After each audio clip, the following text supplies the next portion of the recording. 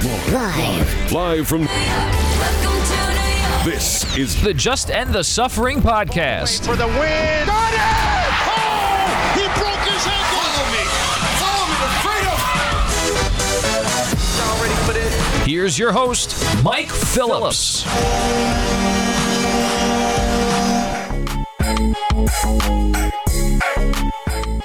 What's up, everybody? Welcome to today's episode of the Just End the Suffering podcast with New York Sports Talk, long suffering fan. Your host, Mike Phillips. I got a good show for you this week. We are back on the football beat. We're doing some Jets camp cover this week. I'm going to be joined by Justin Freed of the Jet Press. We're going to talk about the Jets. There's a lot going on here in New York. I mean, Zach Wilson's critical second training camp. Mekhi Becton goes down for the season. We'll talk about all that with Justin in just a bit. We're also going to stay in the football, and we're talking a little Hard Knocks. The season premiere came out last Tuesday. The Detroit Lions, this team of focus this year. Our pop culture correspondent, Sandra, are going to recap the premiere, talk a little bit about what's going on there, as well as the HBO Max thing, which I've not been following it. It's pretty crazy what's going on with that service, which is a disappointment as well. We'll talk about that at the end of the show. You all good stuff like this podcast. Feel free to subscribe on Apple Podcasts, TuneIn, Stitcher, Spotify, Amazon, Google Play. Just search for Just End the Suffering, your favorite podcast platform, to find all episodes there. Feel free to your feedback and star rating as well, and with the podcast even better going forward. Again, means a lot. Leave that review, leave some star ratings, help people find the podcast if you like what you're hearing here. Check out the YouTube page, Mike Phillips on YouTube. Video version of every conversation in the episode will be up on the YouTube channel. Again, Mike Phillips on YouTube. Without any further ado, we're going to get to our opening tip. We're going to finish our coverage of the captain. Phil Freire is going to join you to recap the final episode, episode number 7 of the captain, coming up right after this. 3, 2, 1. Y'all ready for this? The opening tip. And here we go.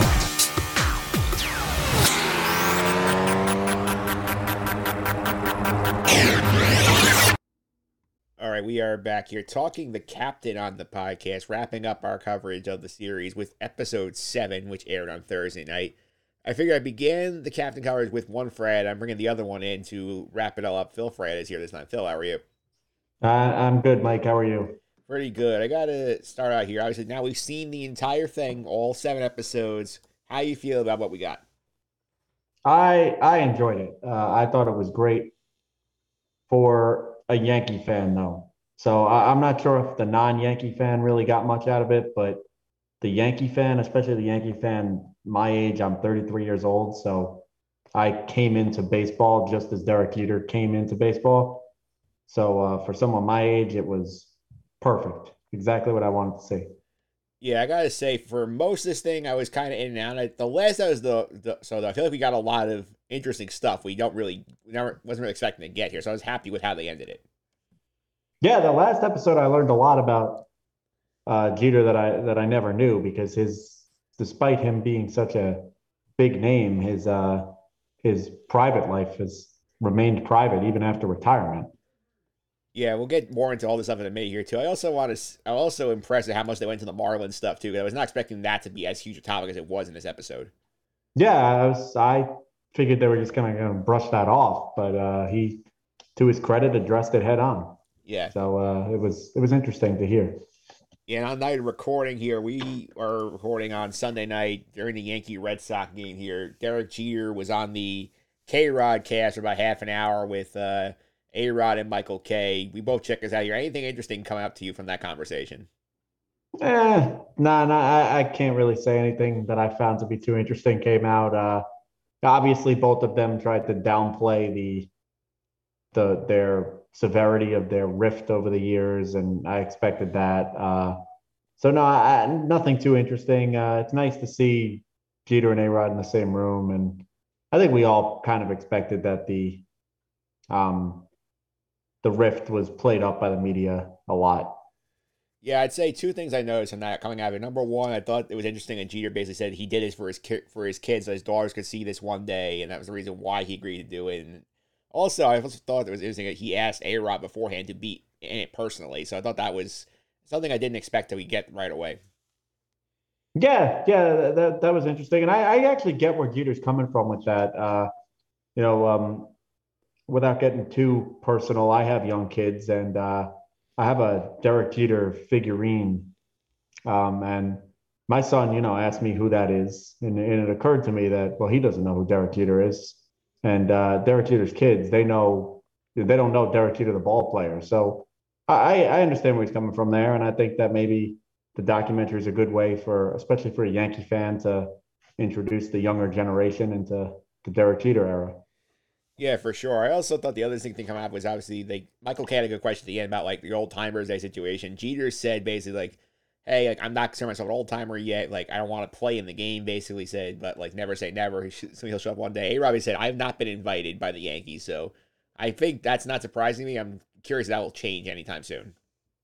Yeah, look, I think if the Yankees really aren't inviting A-Rod to old timers games, then the Yankees are, in my opinion, not doing it right. I know that they had a falling out. I know it wasn't the best relationship ever, but I think that the fans would appreciate seeing A-Rod. At least I know I would. This is a guy who he delivered 2 MVPs and a World Series ring that he was single-handedly largely responsible for that postseason. He was just off the charts good. So to me, if you're going to invite guys like the Shane Spencers of the world, I don't understand why you can't invite Alex Rodriguez. I feel like this is one I think they might soften their stance over time. Maybe you can see maybe like 5 years. They say, oh, now it's time to bring A-Rod back. I think the weight end of them is still too fresh in their minds than to get over themselves. Like, okay, A-Rod can come tonight, come to this year. Yeah, maybe. I do agree with Jeter, though, that I think him and A-Rod are probably a little too young for old timers day anyway right now. I mean, David Wright basically said the same thing for the Met one they're bringing back this year. He said, I'm too young for this thing. It's like I will do one in the future. It's not right now. Yeah, I think that I agree with. But if I was the Yankees, I'd want A-Rod back in the stadium. I think overall he's a guy who controversial, sure, but I think the fans would appreciate seeing him. Yeah, I do too. Let's get to the captain here. And obviously, where they left off, episode 6, they didn't leave us much left with him. We said most of, basically fast forward through 14, got the Jeter's final game here. Anything from that little bit, like, catch your attention here? Well, just going into from 6 to 7, I noticed how, and I don't think they were wrong to do this, they kind of jumped from the broken ankle at the end of 2012 to basically his last game in 14. And that's probably right, because at least the way I have always viewed it, that night he broke his ankle was kind of the real end of Derek Jeter as we knew him. And I knew he did the retirement tour, and I know why he did it. That jumped out to me. I know that's leaning on to episode 6 now, but his idea of, hey, I want to go out on my own terms. I don't want the Yankees to force me out. I thought that was interesting. But I like the way in the documentary that they kind of just glossed over what was a forgettable season for Jeter, and really we all know he shouldn't have been there. It was just him not wanting to go out laying on the ground with a broken ankle. Yeah, that's for sure. And I did think he basically admitted that like this is the first time his career is actually nervous before a game in terms of like, oh, like I didn't want this moment to find me, and it does. He still comes through anyway. I thought that was pretty interesting. Yeah, and that whole situation.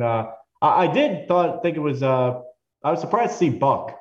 Actually, I was surprised that Buck was interviewed there and kind of admitted that I know I should have walked him, but I didn't walk him because it was his last game.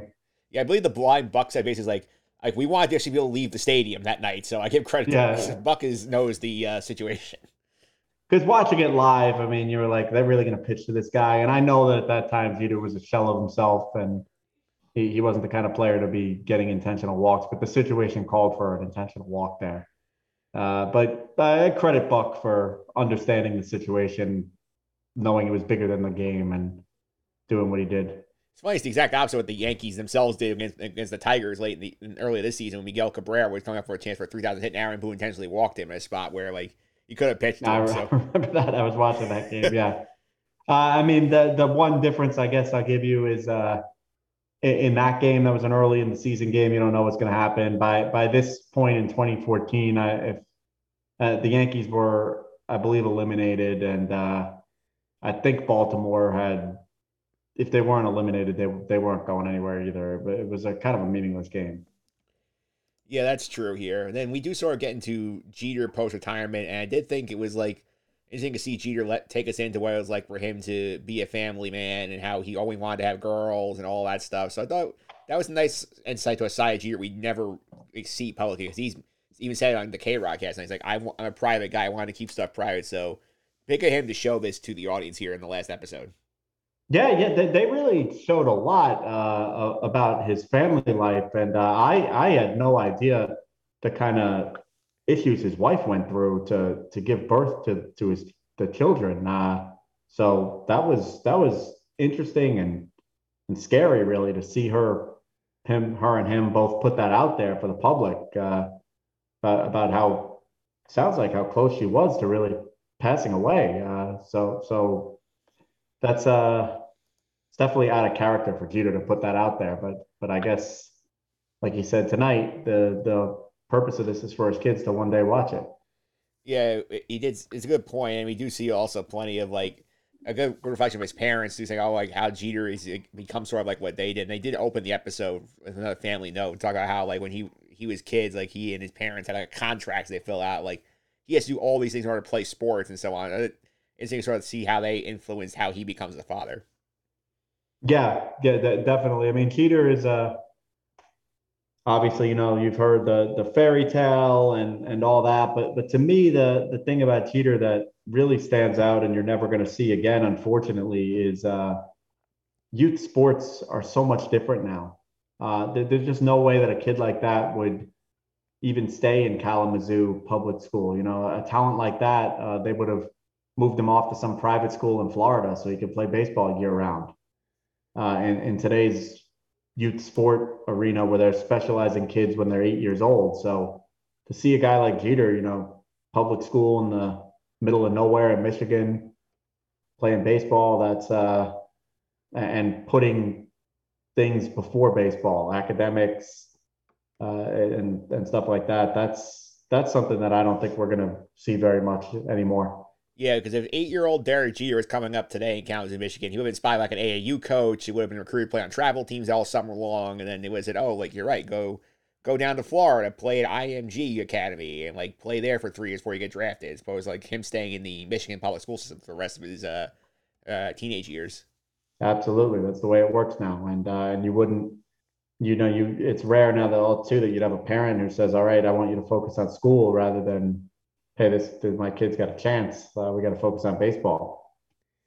Yeah, absolutely here. And we did get a little bit on Jeter reaching the Hall of Fame. And Jeter did say on the K-Rod conversation tonight that basically the impetus for this is like he had people in the room to film the call, which he saw in the episode. They did a good job cutting between that and the footage of him getting the call from the Yankees being drafted here. I did think it was interesting that they didn't really try and drag the one writer who didn't vote for him, which is something I think Joe Chowley brought out last week. I didn't drag the writer who didn't vote him 6th for the MVP and cost him that in 2006. So Jeter said personally, I remember he says like, doesn't really bother me as much. Like it's really hard to get consensus to get everybody on board with it. So I thought it was interesting to talk about it in the K-Rod spot, not in the actual episode. Yeah, well, with I think there's two things there. The MVP situation was, in my opinion, just that was, I don't want to say worse, but less defensible. Because if I recall, that guy put him 6th. Came out with some comment about how he had no idea what his numbers were for the year. So that's just a guy not doing his job. The Hall of Fame situation is, as I'm sure a lot of your listeners know, I don't agree with it, but for some reason, the baseball writers have determined that nobody deserves the fame of 100%, except Mariano Rivera, that they decided that they'd let Mariano in with 100%. So can't be stunned that Jeter didn't get the 100%. Of course, I don't think anybody could in good faith tell you Derek Jeter's not a first ballot Hall of Famer. Of course he was. But for whatever reason, the writers have held on to that stupid rule over the years. Yeah, and I mean, seeing the call itself was cool, and seeing the backstory behind it, how Jeter was sitting like, oh, I'm expecting a call, and then like his mom is there, it's like, oh, should I call you at this point or something like that. That was fun to watch. Yeah, and I was surprised too to see Jeter really show. He was, for his entire career, team. It's all I care about is the team. All I care about is winning. He let himself show a little bit there with the Hall of Fame and how grateful he was to be inducted into the Hall of Fame. And, you can't blame the guy for that. That's a tremendous accomplishment. Yeah, not like I think it's like you're in the hundreds of players all time if if you're inducted into Cooperstown. This is not a big fraternity. Yeah, and he you could tell that he truly appreciated it more so than Jeter, in my opinion, ever let on as a player. That was something that he cared about. Ironically, A-Rod seems like he was the one who was probably growing up dreaming of the Hall of Fame, and now he'll likely never get that honor.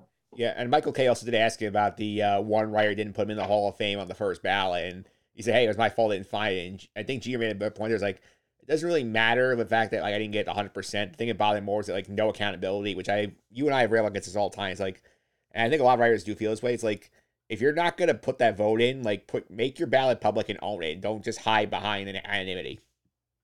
I agree. Yeah, come out and explain why you believe that the 100% rule needs to be adhered to in 2022 or 2020, whenever that vote was casted. Explain that to us, because I don't get it. I don't think you get it.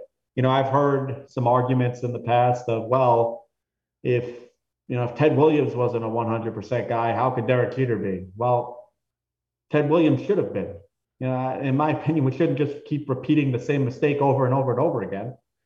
Yeah. So I was happy to see the writers realize it with Mariano, but hopefully more players get that 100% number. Yeah, I mean, it's the argument, Babe Ruth didn't get 100% induction, therefore nobody can. I think it's a stupid argument, because like it's not your fault that somebody in the 1930s didn't vote Babe Ruth first ballot Hall of Fame. Someone made a mistake in the 1930s. People made a lot of mistakes in the 1930s. The documentary touches on this a lot. Baseball obviously has a bad history with race, and those were mistakes that people made in the 1930s. I don't think we should keep repeating mistakes that people made in the past. Yeah, for sure. And we did a little bit on the Players Tribune as well, which is Jeter's company. And considering we spent a lot of documentary talking about how Jeter felt the media was mischaracterizing like key elements of his career, important to mention here that he does found this as his sort of outlet to have players have a direct voice to the general public here. And this is something that's still going well this day. I don't think he's actively involved with it anymore. That was, I don't remember who said it in the documentary. I think it was Verducci, about how brilliant it was for Jeter to do that. It took a power that Jeter has always believed the media had and took it away from them.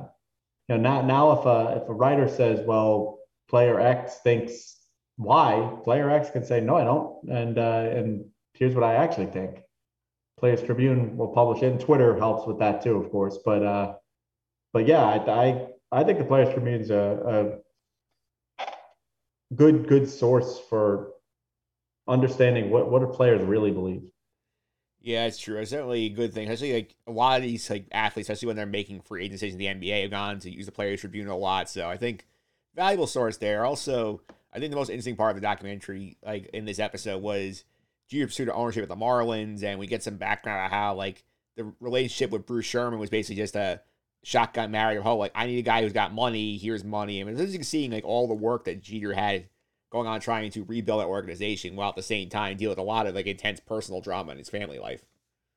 Yeah, absolutely. And I thought that the documentary makers did a good job there of understanding who the audience is.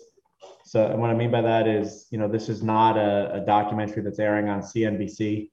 So I think it's hard for the average guy to realize, obviously Derek Jeter is very well off financially, but he is nowhere near wealthy enough to buy a baseball team. And they try to make that clear that he's rich, but there's a whole different level when you start talking about guys like Sherman.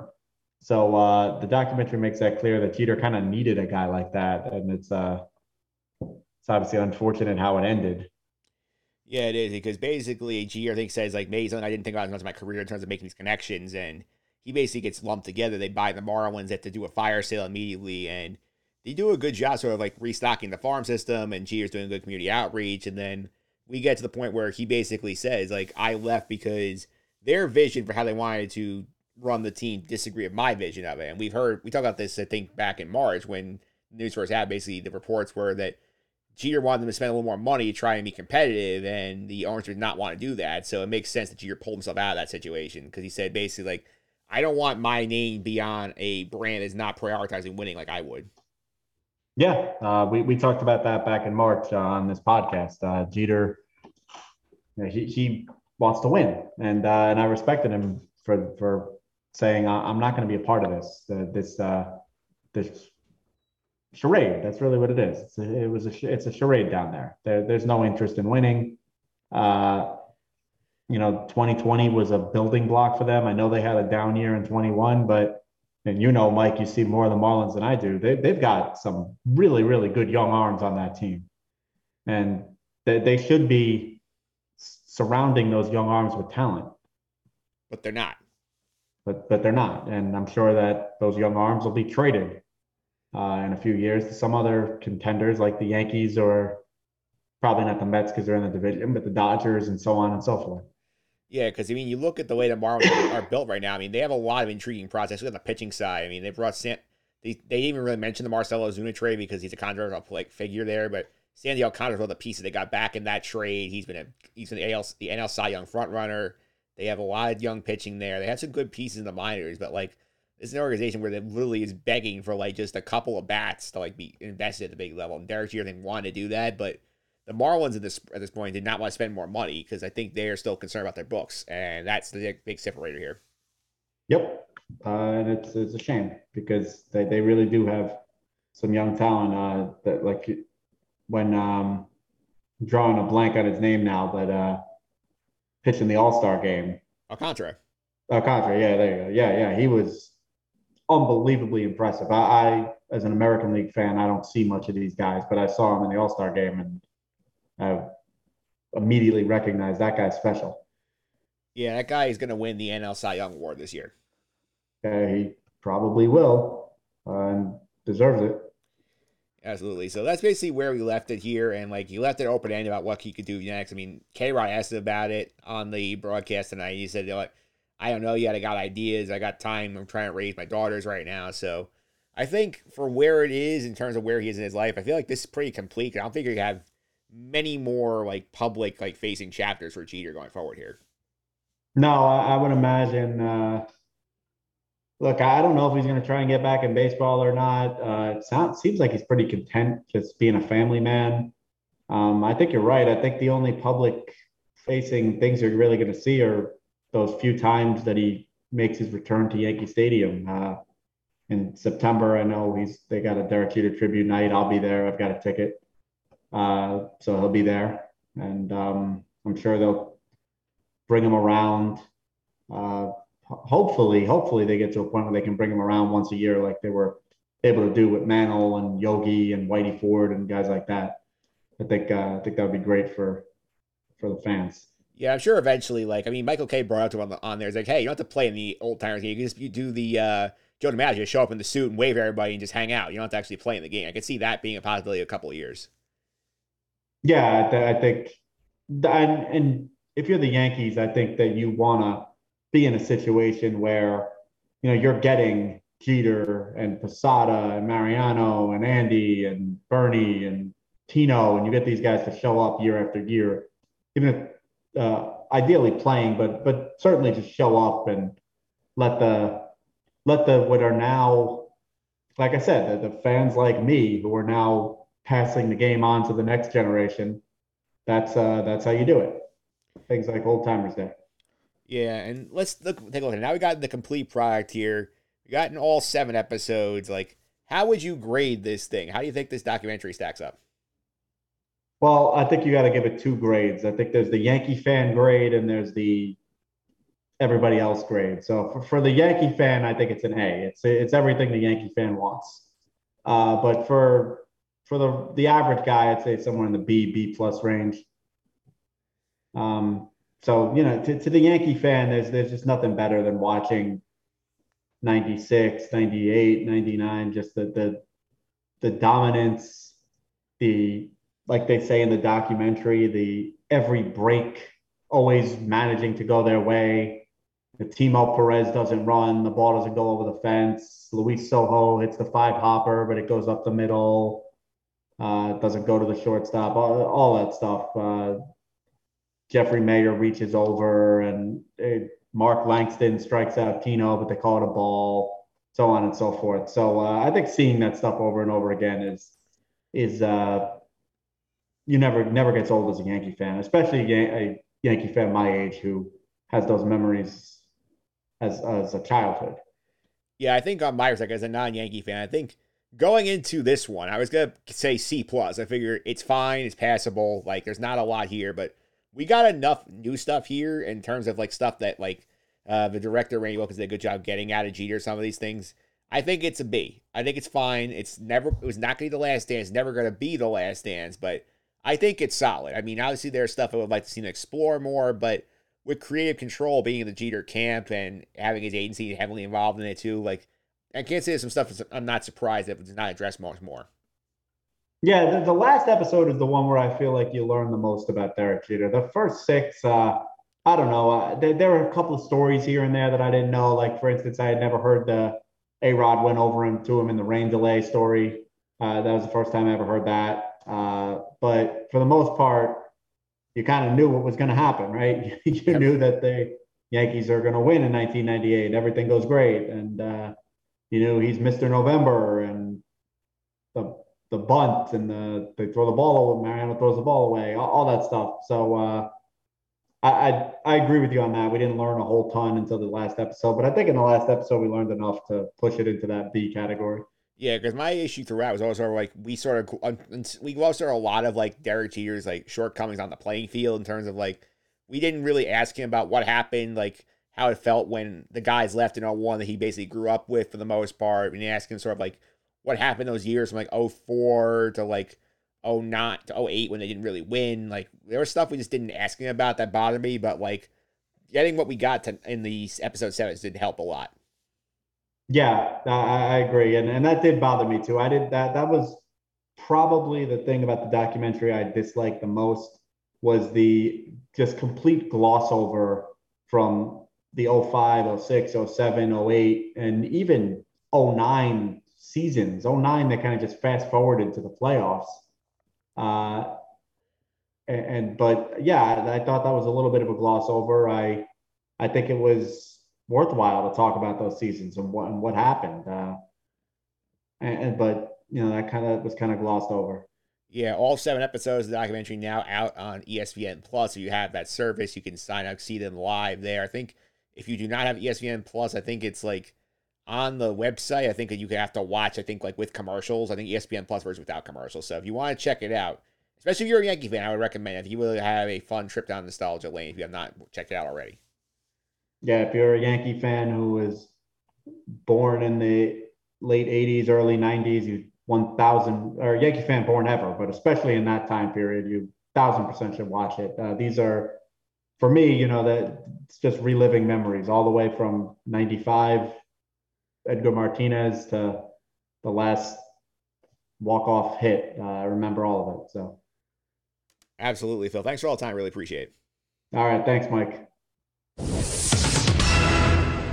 All right, Mike Phillips here. Before we get to our interview with Justin Free, I just want to point out that I spoke to him last week on Thursday before the first Jets preseason game.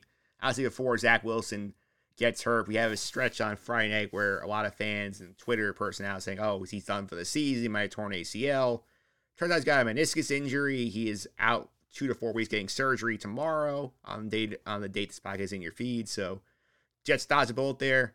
We recorded this before that injury happens. I'm going to put that out there as context for the interview so you guys know that. We talk about Zach Wilson, obviously. We're not anticipating he's getting hurt, so just keep that in mind as this conversation goes on. But the rest of it's still pretty good. So without any further ado, let's go to our conversation with Justin Free. Wilson takes a snapshot of the defense. Here they come on 3rd and 5. Wilson, boy, somehow escapes. He's going to run for it. First down, Jets. Wilson. Plenty of green grass. Wilson stays in bounds. He's still going. And he's in. Touchdown.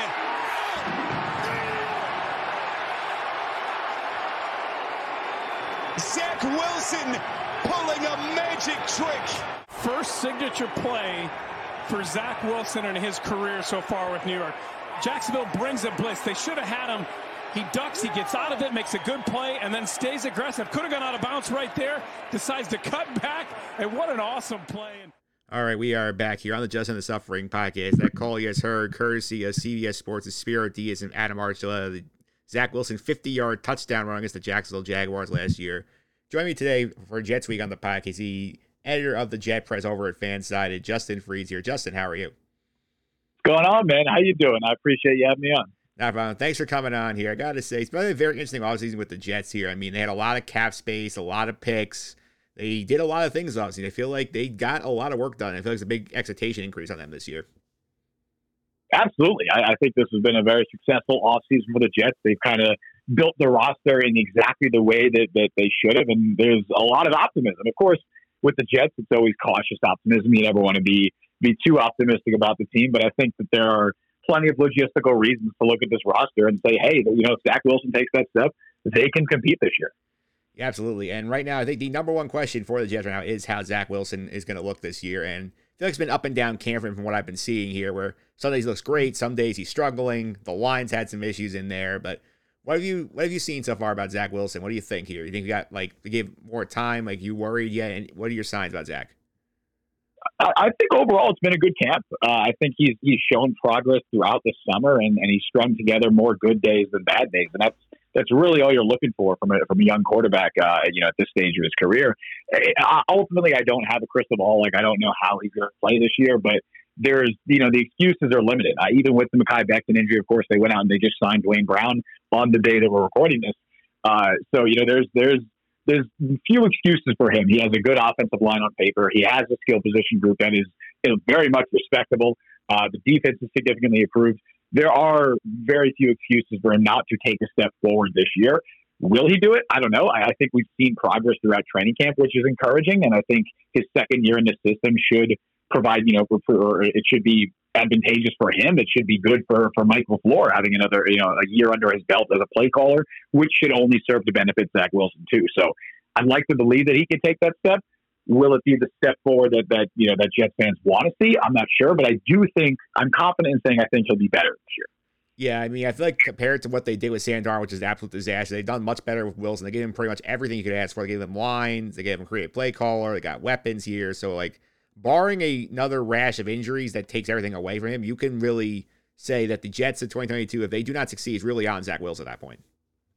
Yeah, they've done exactly the opposite of what they did with Sam Darnold. And with Darnold, every year that went on, they kind of stripped away more of his roster from around him and put him in a worse situation to succeed in every year.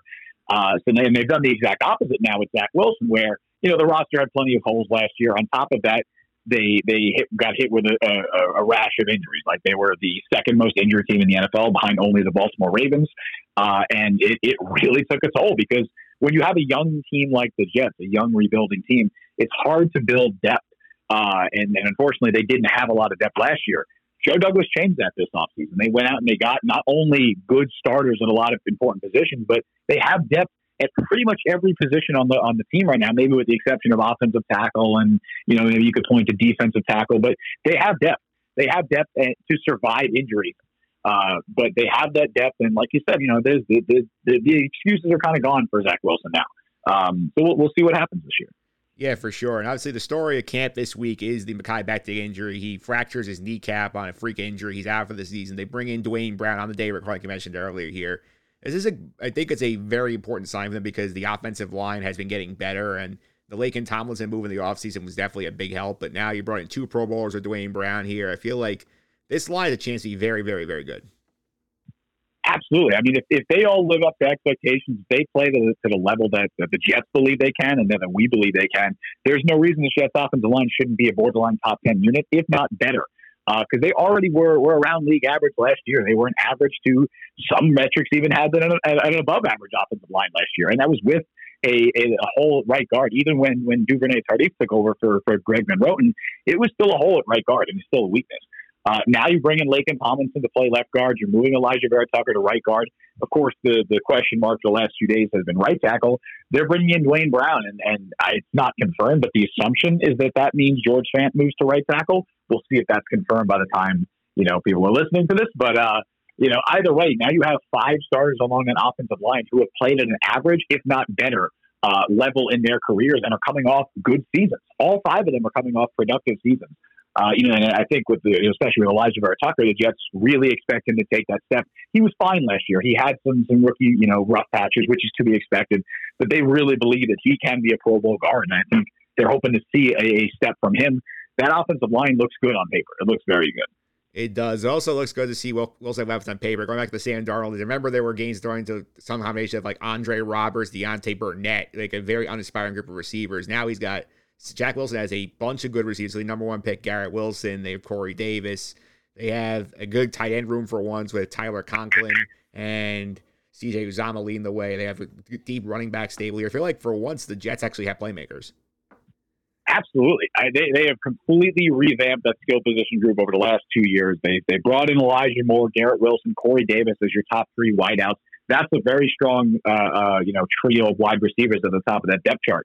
The hope is that Elijah Moore can be that number 1 guy going forward. We saw flashes of it last year for like a 6-week period or whatever it was. He was statistically one of the best wide receivers in the NFL, and then unfortunately, he got hurt. But they're really excited to see what he can do, especially entering his second year in this system, a system that is notoriously difficult for young wide receivers to pick up. Which is why with someone like Garrett Wilson, you might see him take a little bit of time to adjust to the NFL, to adjust to the system. But either way, you have your 4 deep at wide receiver if you throw in Braxton Berrios. You're 3 deep at tight end because, assuming that Jeremy Ruckert can do something, can provide something as a rookie. I'm very impressed with what Tyler Conklin has been able to do this spring and this summer. And I think he's going to have a big role in the offense. And then you throw in a guy like Breece Hall, who can catch out of the backfield. They have a lot of talent in that skill position group. And that's, it's only going to serve to benefit Zach Wilson going forward. Yeah, I remember in years past, a lot of times is you never take a Jet in your fantasy draft because they were always end up killing your team. But now there's I feel like a lot of options you could take that you actually feel comfortable with. Right. I think it's funny because it's almost the opposite effect now. It's like, oh, I'm not sure I want to take a Jet because they're going to spread the ball around so much. It's like they have too many options almost. So I'd love to draft a guy like Corey Davis, but realistically, he might be the 3rd or 4th option in that offense. So it's hard to even put too much stock maybe into anybody but an Elijah Moore or Breece Hall. I guess Breece Hall will get his touches. I think that's someone you could safely put a lot of fantasy stock into. But it's difficult. There's so many options, like you said. Yeah, the one I would put my hat on here is if you're punting tight end, Tyler Conklin. I think considering he's had a huge connection with Wilson throughout camp and throughout the offseason, I feel like he's a guy who's going to explode this year. Absolutely, and I definitely think that he's going to emerge as that top tight end. I think when the Jets signed Uzomah and Conklin, a lot of people assumed Uzomah was going to be the guy. Just he had more experience as a starter. I believe they gave him a smidge more money, so a lot of people were kind of thinking Uzomah was the guy. But Conklin has kind of made it very clear quickly that he is not only going to be probably the top tight end in New York, but he is going to be one of Zach Wilson's top targets.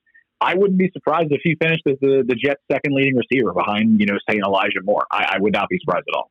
Yeah, absolutely. And I want to take a look here at some of these rookies coming in here because the Jets had a huge draft. They had the 2 first-round picks to begin with in the top 10. They traded into the first round for Jermaine Johnson. Breece Hall's gotten a lot of rave reviews here. So in terms of the rookies here, who do you think is the most exciting one thus far? Oh, man. I think it's tough. There's so many picks there, man. I think Breece Hall is going to show the most excitement and explosiveness as a rookie.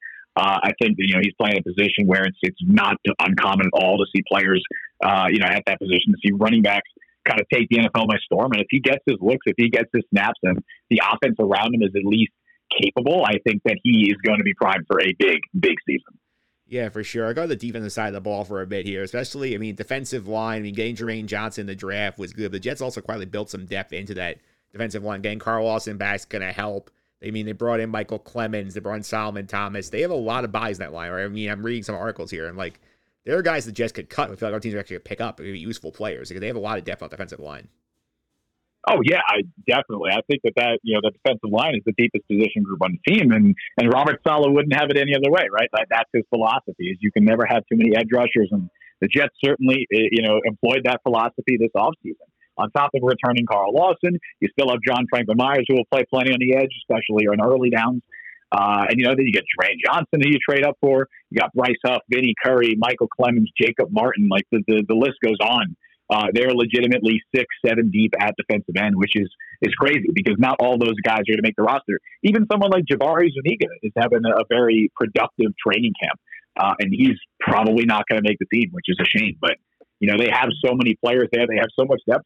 I wouldn't be surprised if they flipped one of those guys maybe for a late round pick at some point because they have so much depth there.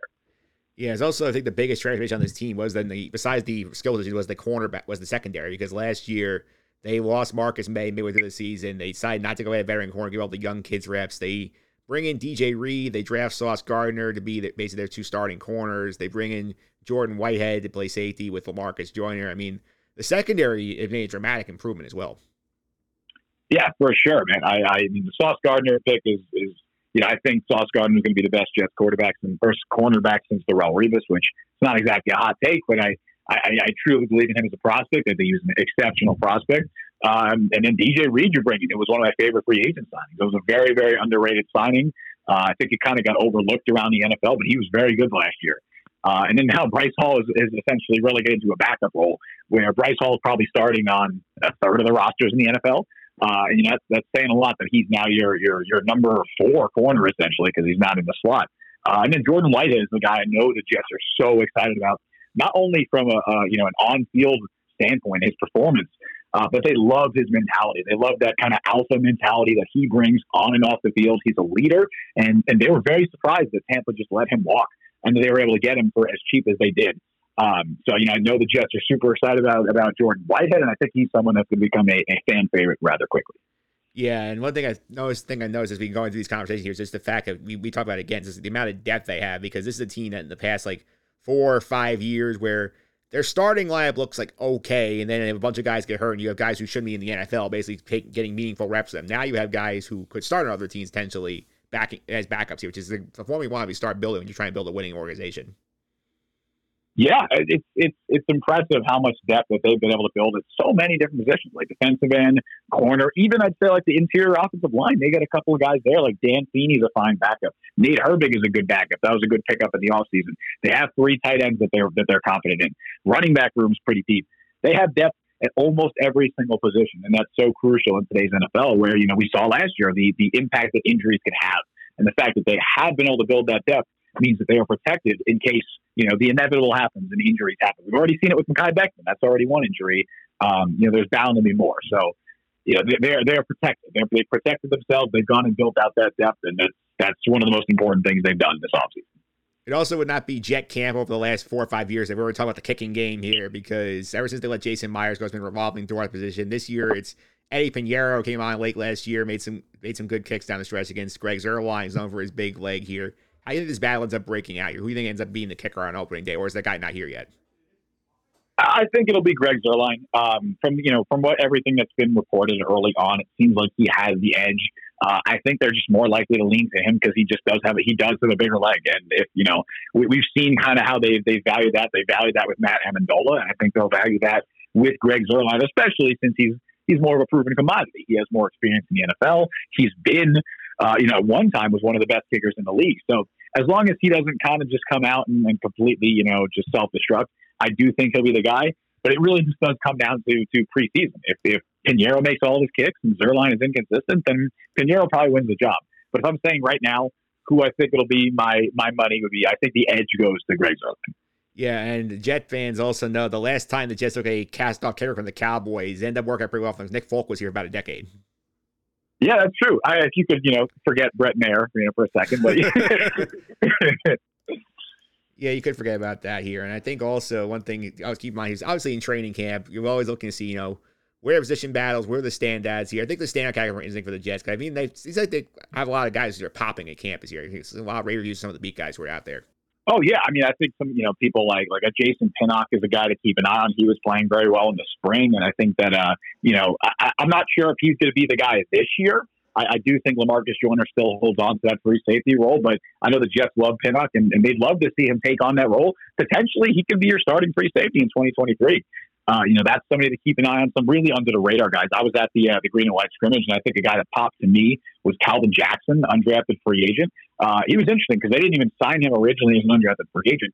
He was one of the two players that they signed after minicamp, or at rookie minicamp, as just a tryout basis. They brought him in. He has some experience as a returner.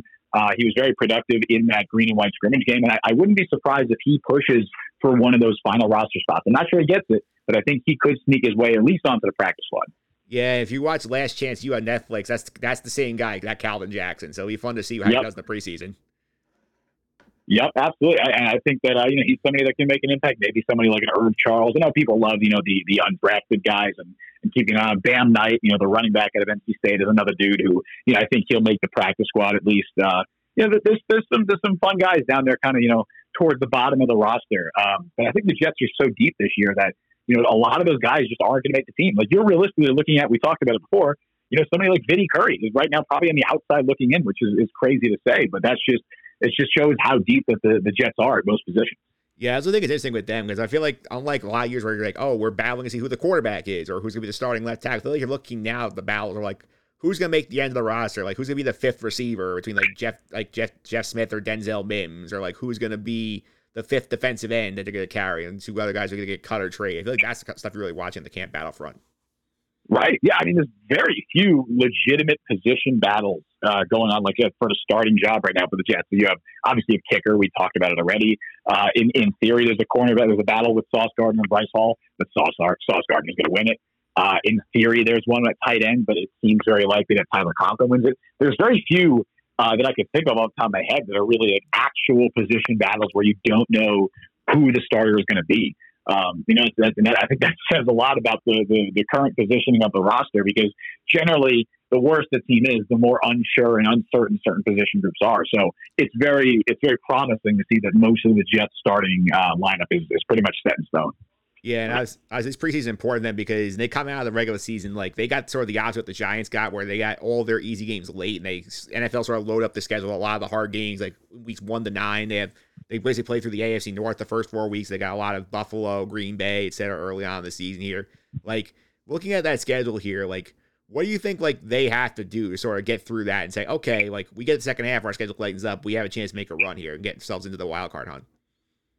Yeah, I mean, it's all about surviving that first half of the season, kind of, because it's a pretty brutal half. Obviously, you start off playing the entire AFC North, and you get the Dolphins there, the Packers, Broncos. It's a tough schedule. Really, up until that Patriots, maybe the second Patriots game, the Bears game, it's a very, very difficult schedule. And you're realistically looking at, if the Jets don't live up to expectations, if they kind of fall short, like they're realistically looking at like a 1-7, 2-6 start. Like, that's absolutely on the table, and they can't have that. Like, they need to avoid that. So I know it's tough with a young team, but you kind of really got to hit the ground running. You got to come out week 1, put on a competitive showing against Baltimore. I'm not saying you have to win, but you can't get blown out by 2-3 scores. Like, you just can't have that happen. And you have to steal a couple of games from teams you're supposed to lose to. I know Jets fans will circle the game against the Browns, even the Steelers, and they'll be like, these are winnable games. They're still going to be underdogs in those games. Even if it's Jacoby Brissett starting, or, they're going to be underdogs in those games. So the winnable games, the games where, they're still underdogs, but they have a fighting chance, they need to steal those games, and they need to show that they can compete with the better teams. Yeah, I think the Jets hit their hand too when they brought Dwayne Brown in as the guy to replace Mekhi Becton, because you don't bring in a 36-year-old left tackle if you're looking to just steadily build. Like, they really legitimately think they can have a shot this year. Yeah, absolutely. I mean, it's about that. And it's also about protecting Zach Wilson. But you're absolutely correct. I think that the Jets do believe that if Wilson takes the step that they hope he will, there's no reason they can't be playing competitive games in December. Now, it's stacked conference. They have a tough schedule. They're fighting from behind the 8 ball already because of that. But there's no reason that this Jets team can't win 7-8 games if Zach Wilson plays like a number 2 overall pick, and he plays the way that the Jets hope he will. I'm not saying he has to be an all-pro. I mean, he doesn't have to be Justin Herbert or whatever this year, but if he plays like a league average quarterback, then the Jets could realistically win 7-8 games. Absolutely. Yes, I think for me, if you're a Jet fan and you can take 4 and 5 for the bye, you sign for it immediately, because that means you probably got all your winnable games and you stole one somewhere along the way. Oh, for sure. If you're winning 4 or 5 games before the bye, then the Jets should be playing meaningful games in December. Absolutely, Justin. Thanks for all the time. Really appreciate it. Before I let you go, I could be following social media, keep out some of your coverage over at the Jet Press. Gotcha. Yeah. You can follow me on Twitter at Justin T. Freed, Fried, spelled like fried, pronounced like Freed. Also on Twitter at The Jet Press. And yeah, if you want to read some stuff, you can go to thejetpress.com and check me out there. Absolutely. And for the fans who do not quite get the pronunciation, think of the Brave pitcher. It's the same pronunciation. Yeah, exactly. I was very happy when the Braves drafted him and when he made it to the MLB, because I was like, yes, there's another one out there. Maybe people will get it now. Yeah, well, I got it from that, Justin. Thanks for all the time. Really appreciate it. Appreciate you, Mike.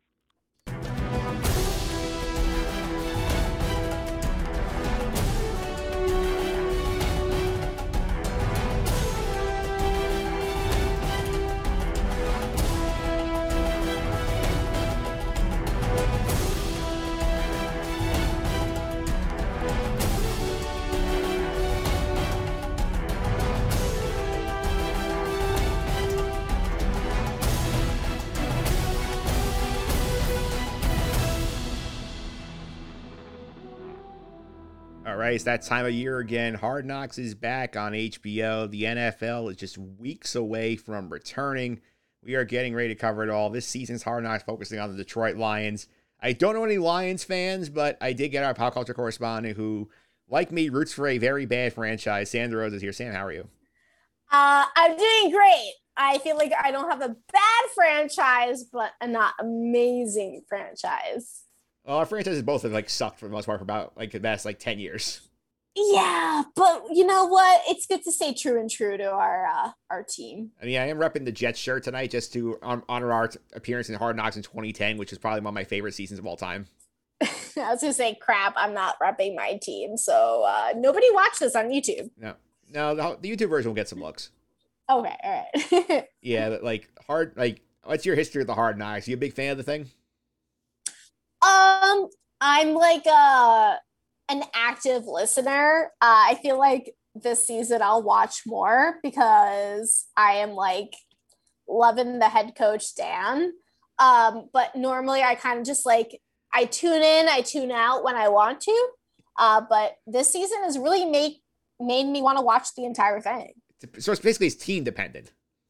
Yes, definitely. I can get that because I'm a big football junkie, so I'll watch it regardless of who's on here. But some teams have been more boring than other ones, and this team feels like they're going to be exciting. Exactly. I have I have very good hope that they're going to do well, but then again, I always put all my eggs in the wrong basket. Yeah. I remember when they made the pick, I think back before the draft, they said, Detroit's going to get Hard Knocks this year. I'm like, okay, I guess nobody wanted to do it. And I think they're one of the teams that could have been drafted to be on Hard Knocks. So they have somebody here. But I got to say, with the coaching staff, with Aiden Hutchinson, I felt like there's potential here for this to have some interesting storylines. So far, so good. Definitely. I'm not going to lie to you. I was very upset because I'm like, why aren't the Jaguars being picked? Yeah. I feel like they would be such a great team to be following around. Especially because it's the Jaguars and Trevor Lawrence. Yeah. I guess if they couldn't get followed with Bortles or Minshew Jr. or whatever, they can't get Lawrence. But whatever. I'm just biased. Well, I think the Jaguars were exempt this year because they got a new coach. So I think if you have a new coach or you make the playoffs for a certain number of time, you're exempt from being in the thing. Or if you've been on it the last 10 years, they have rules that you can't be forced to do it. Jacksonville could have volunteered. They just chose not to. Well, shame on them. Right, Mike? Maybe in the future they'll be on. I would love it. Oh, my God. I'd be on every week with you. I'd make you talk with me through the entire thing if it was the Jaguars. So the audience knows if the Jaguars are next year's Hard Knocks team, Sam will do weekly recaps of the episodes. You better invite me or I'd be upset. Yeah. I gotta say, this episode, though, overall was pretty good. I had a lot of fun watching these guys. I was not expecting that when I started tonight. Yeah, I was not expected to like this at all, and I'm just yeah, let's go Lions. I was watching and I'm like, yeah, let's go, let's win this whole thing. Yeah. It was a great episode. Yeah, and I always like to see how they started because usually the first thing they show you is the big tone set sort of grab you for the season. I remember, especially during the COVID year, I think in 2020 that the Rams and the Chargers on, they started out with Anthony Lynn talking to his team on Zoom and revealing that he had COVID, something he hadn't told publicly. That really grabbed me that year. Dan Campbell's speech here at the top of the show, where he's talking about, here are all the different types of teams in the league. we're here. We want to be here. Like, he was sucking me in like, okay, I want to go play for this guy. I'm ready to get invested in the show this year. I was like, is there an adult football league I can join? Yeah. Like, to be completely honest with you, this guy had me like revved up for the season. Yeah, I know. Campbell, like, he's a very inspiring head coach, and like his speech really like got you like excited to start watching this team and see what they do this summer. Exactly. And the fact that he has so much like, you know, past and influence in the NFL, it's just like, yeah, this guy knows what he's talking about. Like, I was just so excited to just like hear from him. Yeah, it was too. And I did like that they used that to get to the intro. I don't know if you watch the credits regularly on these things. I thought this was so cool how they did it with like the Lions players working on basically the assembly line going on, being cut in with a car being built. I thought that was a lot of fun. Yeah, no, I totally agree. Yeah, it's like they do some creative stuff like that. I remember the Browns, they had, I think a couple years they had them like going into the Rock and Roll Hall, like going around like Cleveland and showing some hard steel workers. And like, this was cool. I felt like this one fit vibe much better than that. I agree. Yeah. Speaking of Dan Campbell, I feel like he was the star of this episode. We get a lot of stuff about his playing career. I mean, I remember him with the Giants back in the day. He was with the Cowboys, a couple other teams. He retired. Tells a story about how he got into coaching and how he was invited for like a week of camp. And he's invited for training camp, and then he becomes an intern. Then he becomes a coach, and like it's a fascinating story to see all that Dan Campbell has gone through to get to where he is now. Yeah, the fact that, like, I'm not going to lie to you, I didn't know about Dan Campbell that much before watching this, to be completely honest with you. Yes, my family are diehard Giants fans. And I remember, like, you know, hearing about him, but he just, I don't know, it's just like the way he was like portrayed in the NFL, like, doesn't seem like it matches up him as a coach, which is a good thing for me. I just thought he was just like really awesome. He seems like such a hard worker, like he puts his all in. And I feel like that's what makes you like him so much, you know? Yeah, I know like Bill, like he got a lot from Bill Parcells, who like was like helped running the team in Miami at the point when he retired, said, hey, come work for me. And then like he gets a lot out of the experience of Parcells. You see a lot of that mentality as a Jet fan who saw Parcells coach his team. Like there's a lot of Parcells in him. Yeah. He's just a funny dude. I just love it.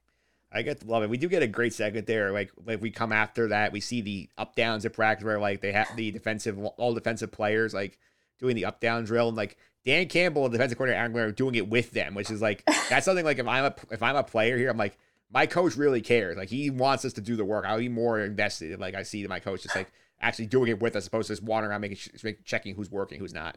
Yeah, and the best was like, I don't know if it was just me, but like towards the end, I'm like, okay, go Dan, please don't give up. Yeah. Like, cause he was like getting slower and slower because, you know, that's up downs are stupid hard. Yeah. You can pretend that you could do like 20, but in reality, after the fifth one, you're like sweating and dying. Yeah. Like I even tried doing up downs, even like, you know, now, and I can barely get 5 done, but I was just like really like he's just so easily to root for. Yeah, he is, and like you saw at the end too. He's like basically see like he's starting to run out of breath because he's like working so hard that he does get the job done. So good job, Coach Campbell. Exactly, and his whole fact that he's like, I was afraid I broke my wrist earlier, but I'm okay. You know, like such a football guy. Yeah, he is a massive football guy, and then we get the moment of the episode here where I think this went viral even before the show aired, this first episode, and we're out there, one of the hard knocks, we see the rookies like initiating with the team and like forming talents in front of there. I think later in the episode, see one of the linebackers salsa dancing like in front of the locker room. But we get Aiden Hutchinson, the number 2 overall pick in the draft, singing Billie Jean, and I gotta play the audio for the podcast listeners here because this is just too great to not share with you guys. This is again from HBO's Hard Knocks.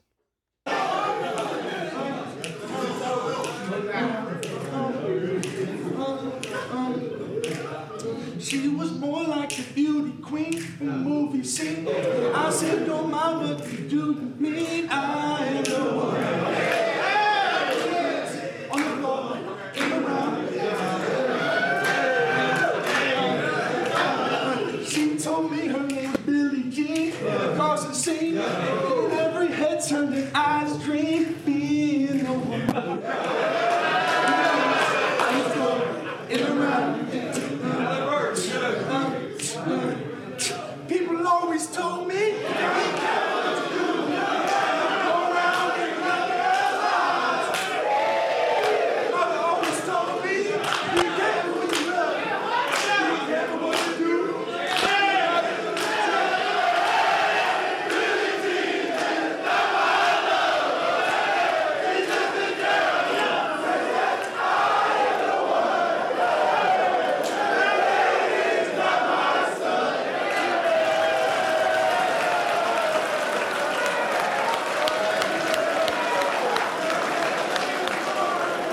This was amazing.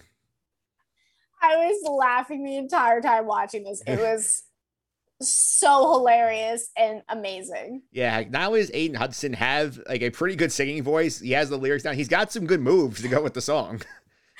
I just love like how he messes up in the beginning. Yeah. And then he's like, wait, no, I got this. And then like it cuts after they're singing to his family. He's like, yeah, they're like, yeah, you're really still living off that high of like performing.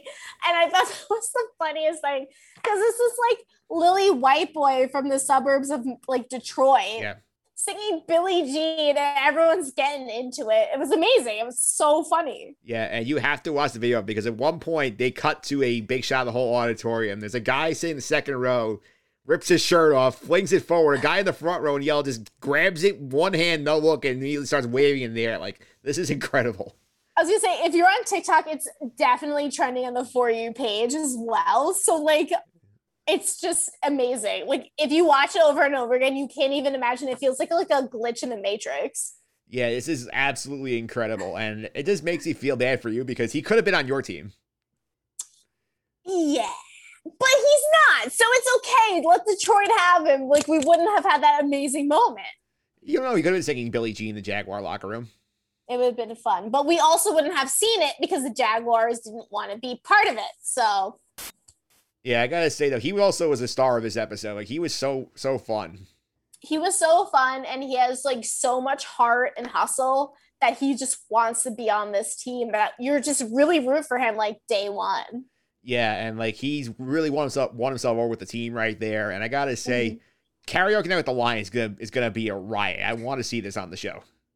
Yeah, no, I'm very excited to see how this keeps going. Yeah, I want to see if they have any more rookies singing in front of the whole team here. See if anybody can top that. They gotta. Yeah, so I mean, we got the salsa dancing right linebacker later on in the episode. He had some pretty good moves. Yeah, definitely. He was awesome. Yeah. Now we go on. Next thing I want to talk about here is these Guardian caps, which I don't know if you've seen these around the league right now. Like, they are these big, like, poofy, look like giant, like have you ever seen, like, the inside of a, like, panic room at, like, an insane asylum? Like, that's the kind of material it looks like. And and it looked like kind of like mushrooms on top of their helmet. Yeah, they give them to the offensive linemen, defensive linemen, tight ends, and linebackers to reduce, like, impacts on your head during practice. And they look incredibly stupid, but, like, they are very effective. I think in terms of props, I can't think of a more fun prop segment than, like, this is probably the most fun I had the props on Hard Knocks since the Jets did the Shakeways back in 2010.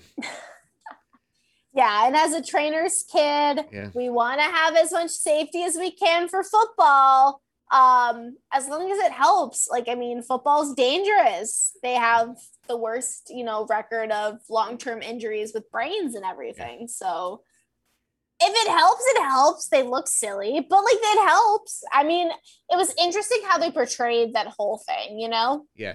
I did appreciate Hank Fraley, the O-line coach, was saying, if I have a lineman here who worries about what he looks like on the field, he's in the wrong profession.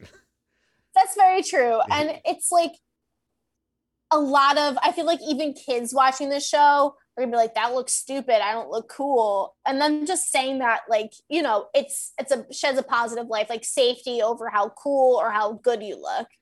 Yeah, I think it's definitely fun. I mean, last year, I think the prop segment was, the Cowboys riding bikes around camp. That was not as fun as this. Yeah, definitely not. And it has the safety feature, so I feel like it's better. Yeah, it definitely was better here. And we get a very lousy practice up here. And we had some fun with HBO. Had like one point where like Dan Campbell's like getting, hey, stop the music. And then they actually cut the music out of the episode. And that was, yeah, there was some really awesome like post-production edits in there that I really enjoyed. That was probably my favorite one. Yeah, and this probably was apart from Billie Jean's, my favorite moment of the episode is like Dan Campbell gives his impassioned speech about like how we gotta be better, and then you see Jamal Williams in the huddle, and he's come from Green Bay where they win a lot. He spent last year in Detroit where they started like 0-13 before they win a game, and like he has incredible speech on how like working hard, like he's basically in tears about how much he wants to win, how he wants to like losing sucked, and how it was not fun last year. He wants to have fun there. Like that one got me fired too. I'm like you were the man, Jamal. Like I am inspired by you right now. Right? Like we're one episode in, and I don't know about you, but I'm already like really rooting for the freaking Lions to like win the whole thing, the whole Super Bowl. Like I'm just like, let's go Lions.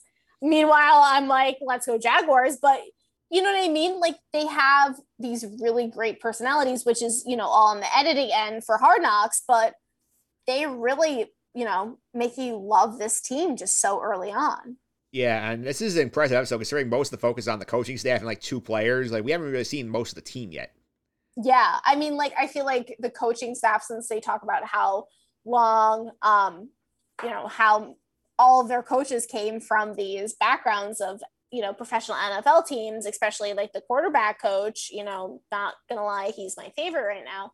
But, but you know what I mean? Like, I feel like, they have like a lot of grit, like, whole episode is, based upon, but it feels like a different NFL team this year, Yeah, and speaking of that coaching staff, I mean, we talk about, you referenced Mark Brunell, former Jag quarterback, he's their quarterback coach.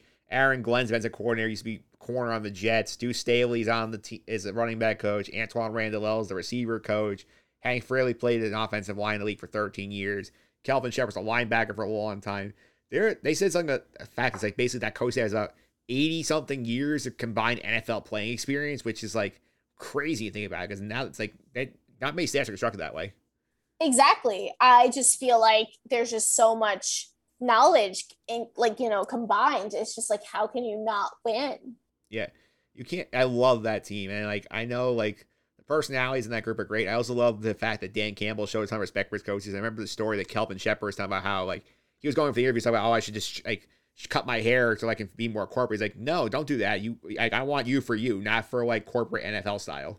Exactly. He wants him for his knowledge, not for like how he looks. That was a very impactful scene. Yeah, very empowering moment, which I love to see that. Exactly. Yeah, and I feel like that's the most part. I feel like they had a dynamite like 35 minutes, but the last 10 kind of like fizzle a little bit. Yeah, but there's a bunch more episodes to go, so.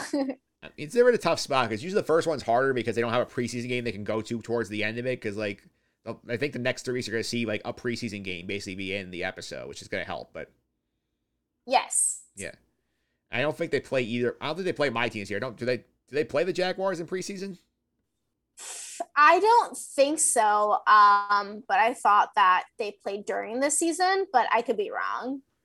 Yeah, we'll see about that. But I think that they would be an interesting one to see. Like if I think Trevor Lawrence made an appearance on Hard Knocks last year. I think he was in one of the. I think the Cowboys that played Jacksonville preseason last year. Like I think I remember him being on the show. Okay. If not, he was definitely on the in-season one when they played the Colts. I remember that. Yeah, the Lions play the Jaguars on December 4th. Oh, so that's not going to be preseason, unfortunately. Yeah, but in season, I could just be upset about who I'm going to root for. Well, the Jaguars were on the in-season one last year because I remember infamously they knocked the Colts out of the playoffs. I beat them the last week of the season. Yeah, surprisingly. Yeah, and the Colts I don't think have won down there. I think like something like 8 years, which is insane. You think about how terrible the Jaguars have been for most of the time. Yeah, well, maybe it's just some Jaguars magic that they have. Yeah. Let's have some fun here. Give me your MVP of the episode. Who is the most valuable player in this episode? I mean, I feel like it's kind of a gimme, but like Aiden Hutchinson is my MVP. Yeah. So like, you meet his family, his dad was like a Michigan guy. He's a Michigan guy. Like, it's just like all he knew is like Detroit. And he's just like, I don't know what it is about this kid's energy, but he's like, yeah, like, let's go. Like, he's here to win. And like the fact when Dan Campbell was like, no, like, yeah, he got, not confused, but he got kind of like bamboozled in the play. Like he's going to learn from that and go on. And I just feel like, yes, I'm here for Aiden. You know what I mean? I'm very interested to see where he's going to go. Yeah, also underrated Aiden Hudson's scene was when he's in the ice bath with the other rookie who went to college at Memphis, who was from Nigeria. Yeah, oh my God, that was somebody. He's like, yeah, so like you would do it again, Michigan. He's like, no, Memphis. Like, it was such like a cute little scene, like unnecessary completely, but it was nice. It's a good character moment. It was, yeah. It was a nice, team bonding moment. Yeah, for me, my MVP has to be Dan Campbell because like he was like we start with him. He really was the main character of this episode, and he has a lot of good moments in it. The up downs was great, and like his speech that inspired Jamal Williams' speech is great. And I feel like I'm gonna be bold here. I think he's the best coach who's had a Hard Knocks since Rex Ryan. I mean, honestly, like, I'm not gonna lie, I haven't watched every single Hard Knocks episode, but like, he makes me want to watch this entire season. Like, he really like makes you want to like root for them. Plus, like, he seems like an everyday kind of guy. Yeah, which is crazy from the guy who started his press conference in the trailers saying how they're gonna bite off kneecaps. Yeah. It's funny that that's the guy here, and I think this is a fun episode, and we watched it on HBO Max, which has had its own little fun. We got to talk about that a little bit. Definitely. Yeah, and I don't know if you've been following here since you're at the pop culture correspondent here, but like the HBO Max like saga has been crazy since the reports came out that they basically canceled a nearly finished Black Batwoman movie to get a tax write-off. They canceled the Scoob sequel for that same reason. They're moving series on this thing. I feel bad for the future of HBO Max because this is one the streaming service I really love because the content they were producing was quality.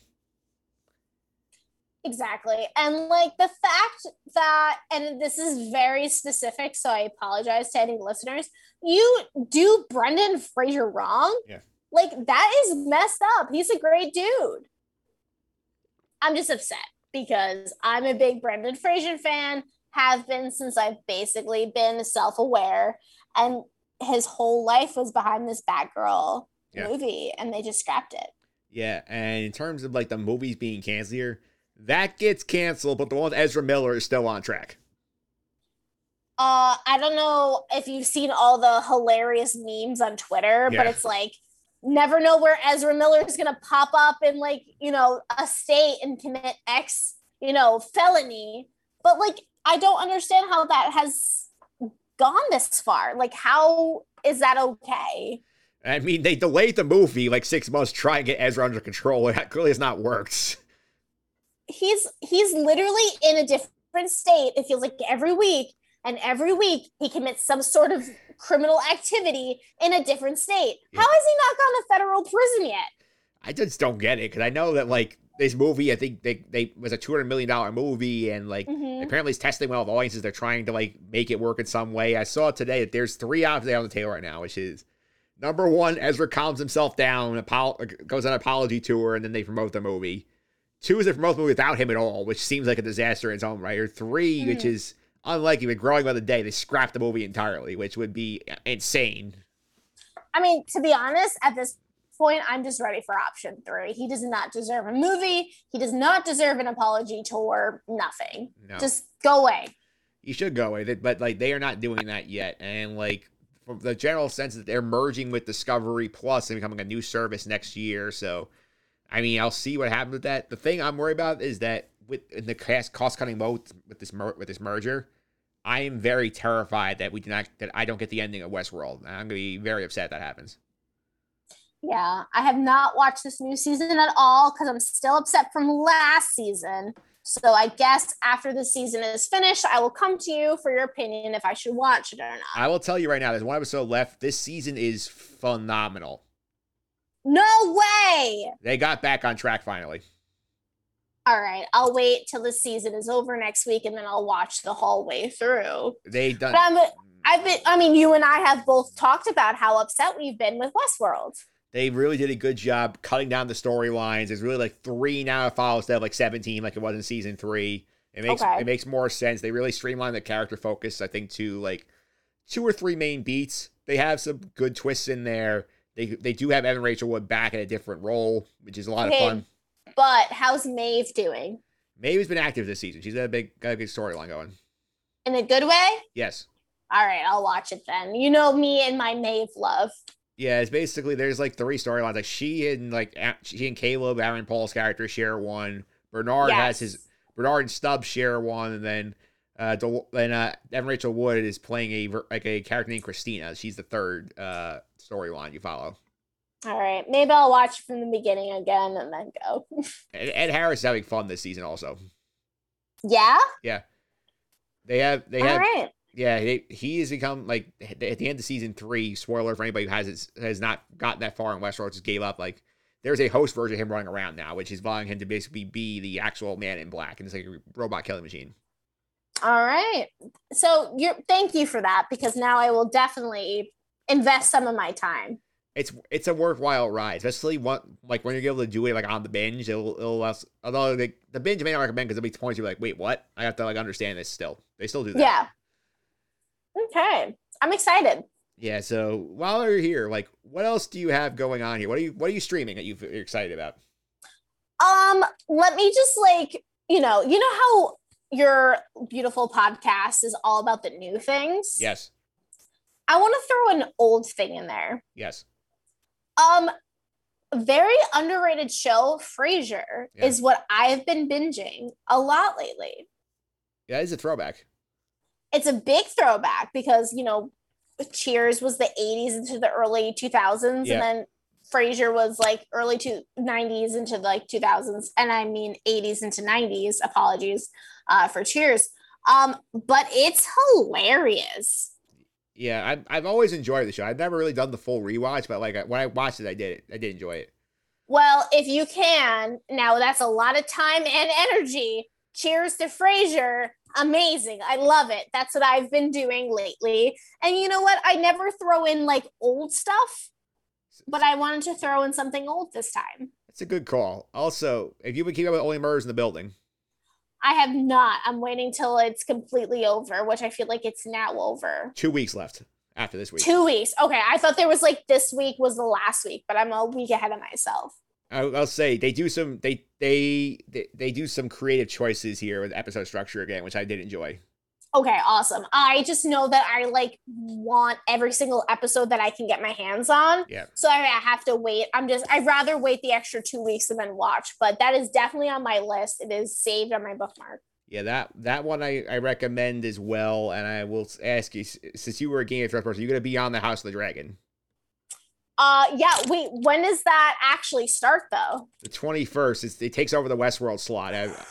Okay, got you. Yeah, no, I am very invested in that. That's what I'm going to try to keep on track of as much as I can. Yeah, on the Sky Guys podcast last week, Nick Ferrari and I talked about this a little bit. We think that his theory is that Andor went backwards because Disney was terrified of running it up against this show and the Lord of the Rings show coming up in early September. Which I hope you're as equally pumped for as for me. I actually never like. Could you try again? Yeah. Okay, Siri, but Siri. Yeah. Siri wants to make an appearance in your podcast today? Yeah, Siri responded to you. Oh my goodness, sorry. Yeah. I apologize. Yeah. Wait, so have you not seen Lord of the Rings? I'm not a big Lord of the Rings guy, no.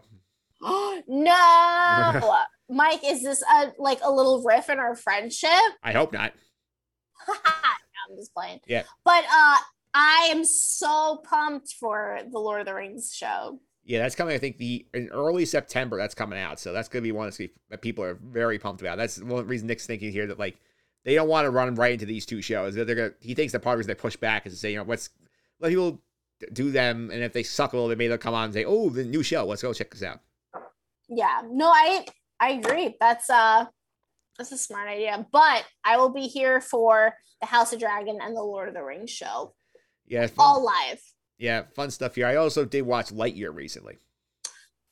I realized that I can't sit and watch a movie in my living room unless I don't know. But I'm going to try again. But the 10 minutes I watched, it was pretty cool. It's in my opinion, it's a very mid movie. Yeah, no, I liked the idea of it. I got to the part where he just kept like going for the test ride. Yep. And then like his partner kept getting older and older. And then I got upset about it and I turned it off because I was like, I don't want to watch this. Yeah. So I'll go back eventually. Like that part, like I was in and like it slowly lost my interest in the movie went on.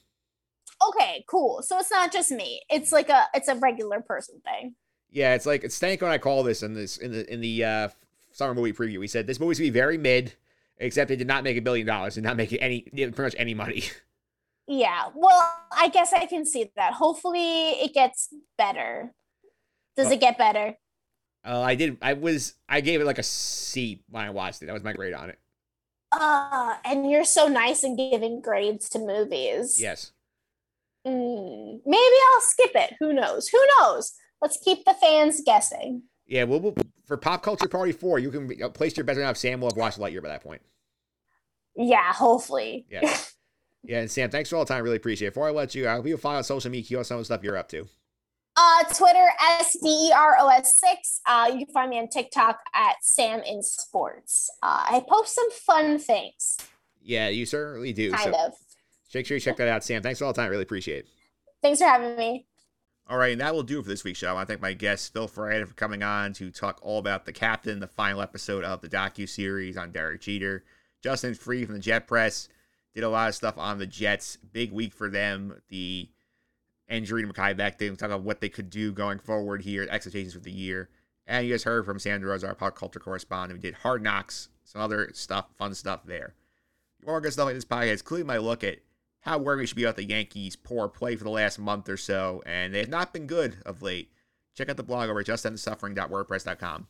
So check out the Sky Guys podcast. We came back from a little break last week. Nick Friday joined me. We broke down the new Andor trailer, along with the news that the show itself has been delayed for 3 weeks.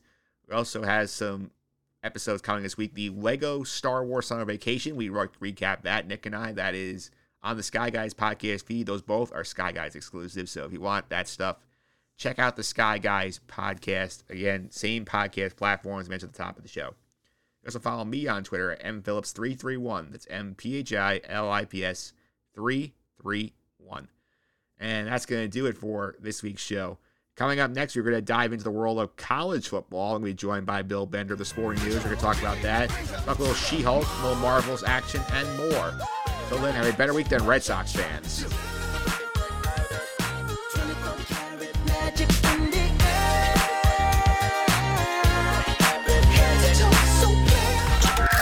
This has been the Just End the Suffering podcast.